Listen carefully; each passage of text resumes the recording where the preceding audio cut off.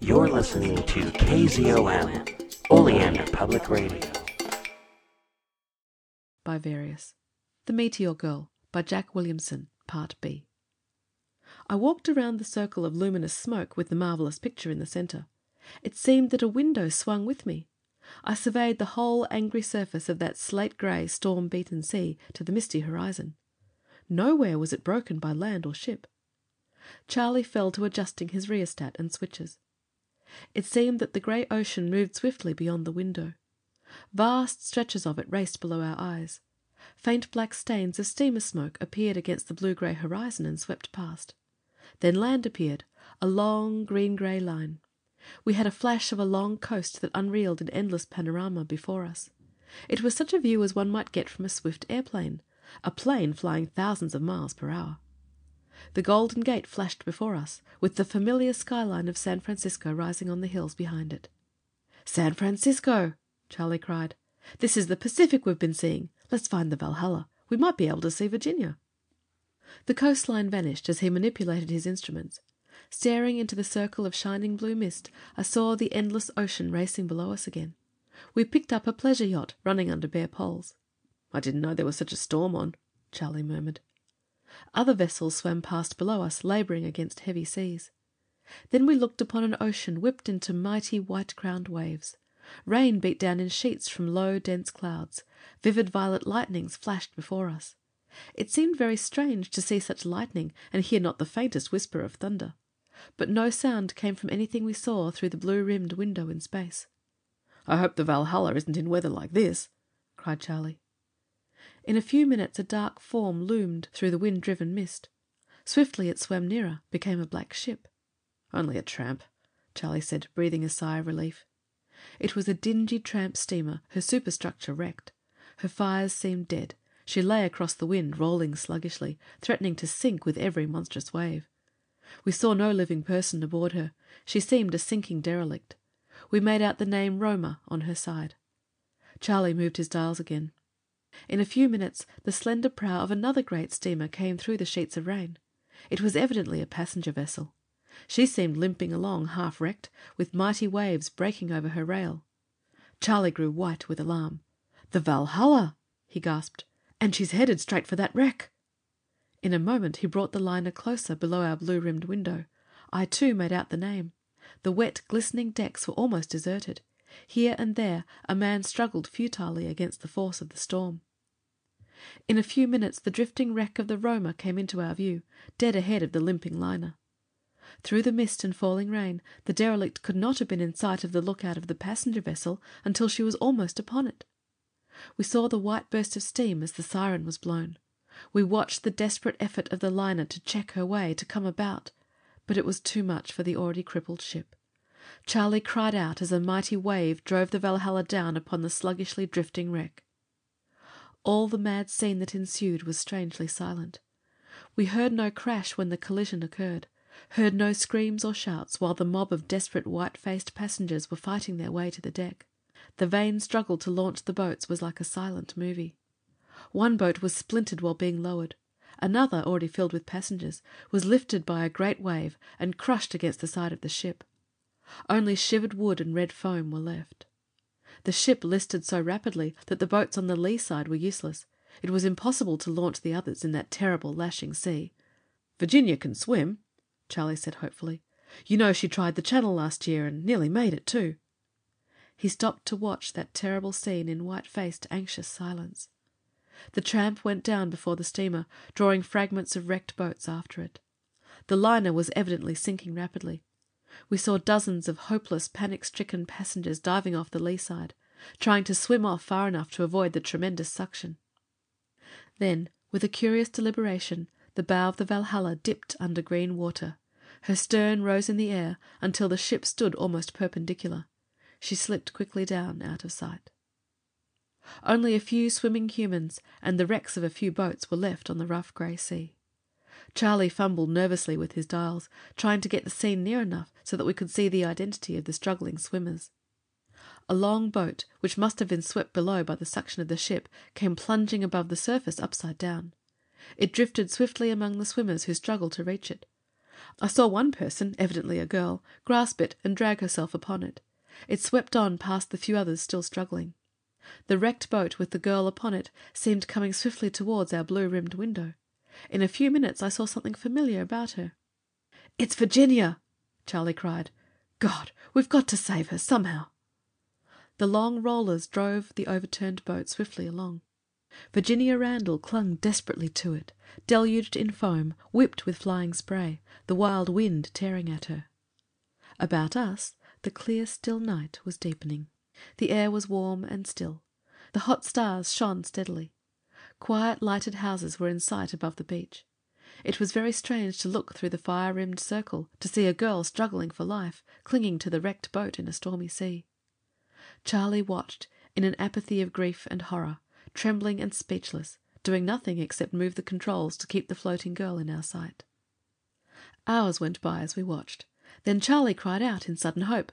"There is a chance. I might do it. I might be able to save her." "Might do what?" "We are able to see what we do because the field of the meteor bends light through the four-dimensional continuum. The world line of a ray of light is a geodesic in the continuum. The field I have built distorts the continuum, so we see rays that originated at a distant point. Is that clear?" "Clear as mud." "Well, anyhow, if the field was strong enough, we could bring physical objects through space-time instead of mere visual images. We could pick Virginia up and bring her right here to the crater. I'm sure of it." "You mean you could move a girl through some 4,000 or 5,000 miles of space?" "You don't understand. She wouldn't come through space at all, but through space-time, through the continuum, which is a very different thing. She is 4,000 miles away in our three-dimensional space, but in space-time, as you see, she's only a few yards away. She's only a few yards from us in the fourth dimension. If I can increase the field a little, she'll be drawn right through." "You're a wizard if you can do it." "I've got to do it. She's a fine swimmer. That's the only reason she's still alive. But she'll never live to reach the shore, not in a sea like that." Charlie fell to work at once, mounting another electromagnet beside the one he had set up, and rigging up 2 more X-ray bulbs beside the packing box which held the meteor.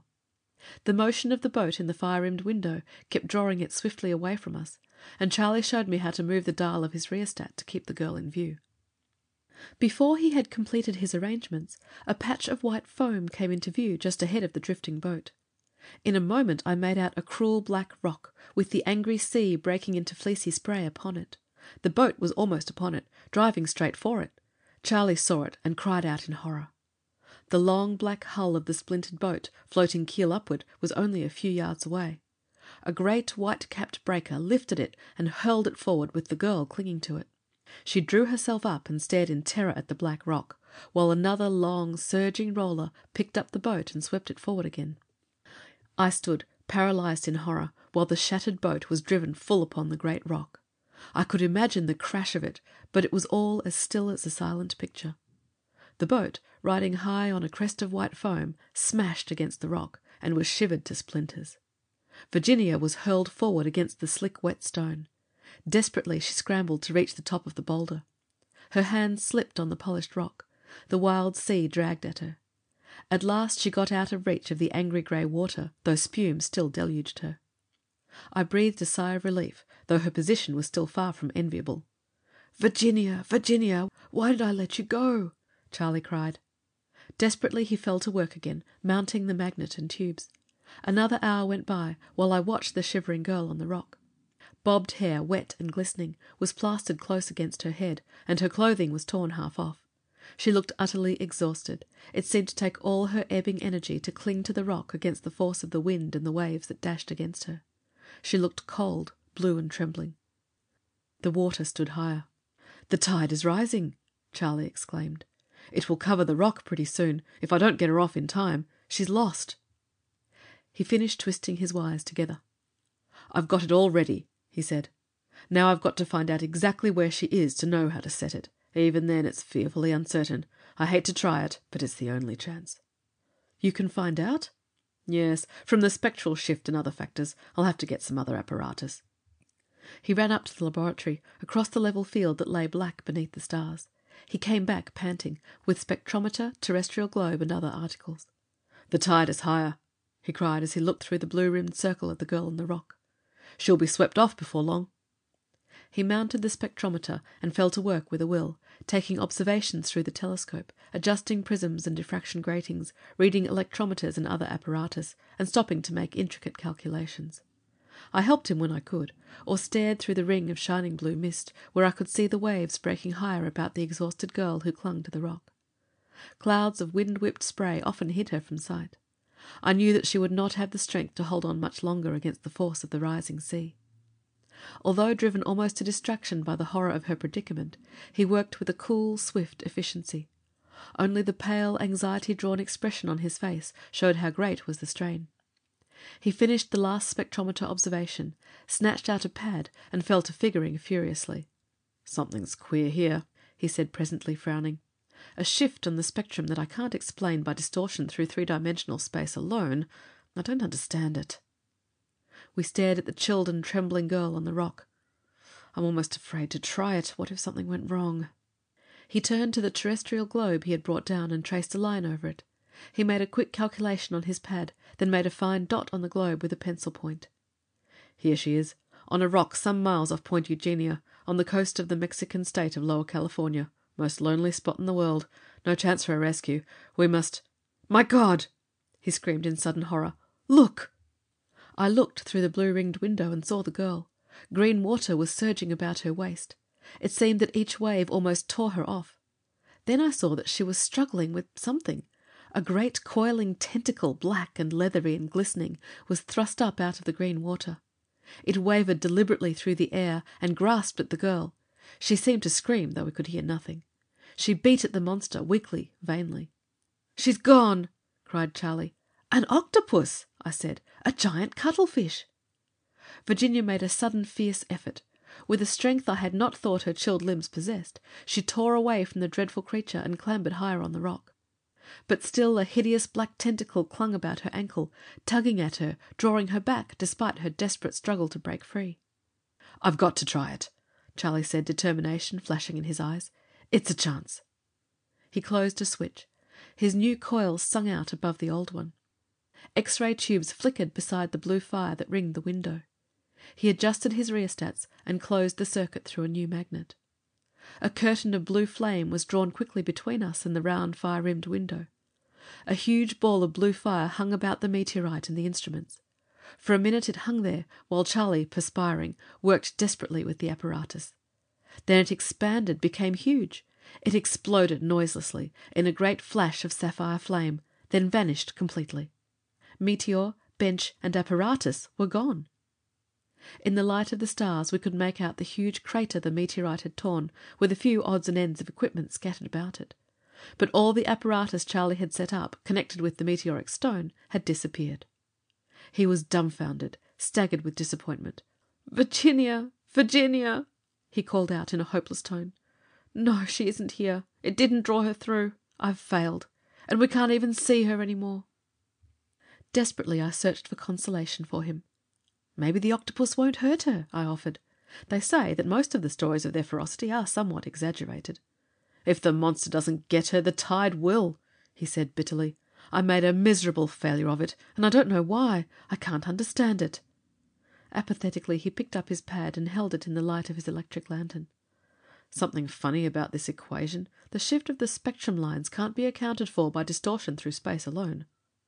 With a wrinkled brow he stared for many minutes at the bit of paper he held in the white circle of light. Suddenly he seized a pencil and figured rapidly. "I have it! The light was bent through time. I should have recognized these space-time coordinates." He calculated again. "Yes, the scene we saw in that circle of light was distant from us not only in space but in time. The Valhalla probably hasn't sunk at all yet. We were looking into the future. But how can that be, seeing things before they happen?" I have the profoundest respect for Charlie King's mathematical genius, but when he said that I was frankly incredulous. "Space and time are only relative terms. Our material universe is merely the intersection of tangled world lines of geodesics in a four-dimensional continuum. Space and time have no meaning independently of each other. Jean says, a terrestrial astronomer may reckon that the outburst on Nova Persei occurred a century before the Great Fire of London. But an astronomer on the Nova may reckon with equal accuracy that the Great Fire of London occurred a century before the outburst on the Nova. The field of this meteorite deflected light waves so that we saw them earlier, according to our conventional ideas of time, than they originated. We saw several hours into the future. And the amplified field of the magnet, though strong enough to move Virginia through space, was not sufficiently powerful to draw her back to us across time. Yet she must have felt the pull. Some dreadful thing may have happened. The problem is rather complicated. He lifted his pencil again. In the glow of the little electric lantern I saw his lean young face tense with the fierce effort of his thought. His pencil raced across the little pad, setting down symbols that I could make nothing of. End of section 26. Thank you, everyone, for being patient for these current and upcoming episodes. Had a rash of sickness and family issues currently. And yeah, so I now present you with March and early April on People's Guide to the Cthulhu Mythos. We would also like to welcome Gretchen Martin to the cast of People's Guide to the Cthulhu Mythos. She is, I don't know, I guess one of our other horror movie experts and comics and manga and a lot of other stuff. And yeah, no. So welcome, Gretchen, and check us out on People's Guide to the Cthulhu Mythos at PGTTCM, PGTTCM.com, at PGTTCM.com. Just search any of those. You'll find us eventually. We're on Facebook, Twitter, YouTube, Instagram, and Gretchen's on Gretchen is Weird, I believe, on Instagram. So check her out. Dave's Corner of the Universe is Dave's website. He's not linking anything from us to him, but we link to him. So check out his past articles. Give him some love. Maybe he'll write some more stuff. All right. Thank you, everyone. And if you like this show, share it. Let other people know that you like it. Let me know if you like it. You can contact us at pgttcm@gmail.com. If you SASE us a envelope, we will send you some stickers or something. And yeah, so thank you. Message me for address, and we'll talk to you in the future.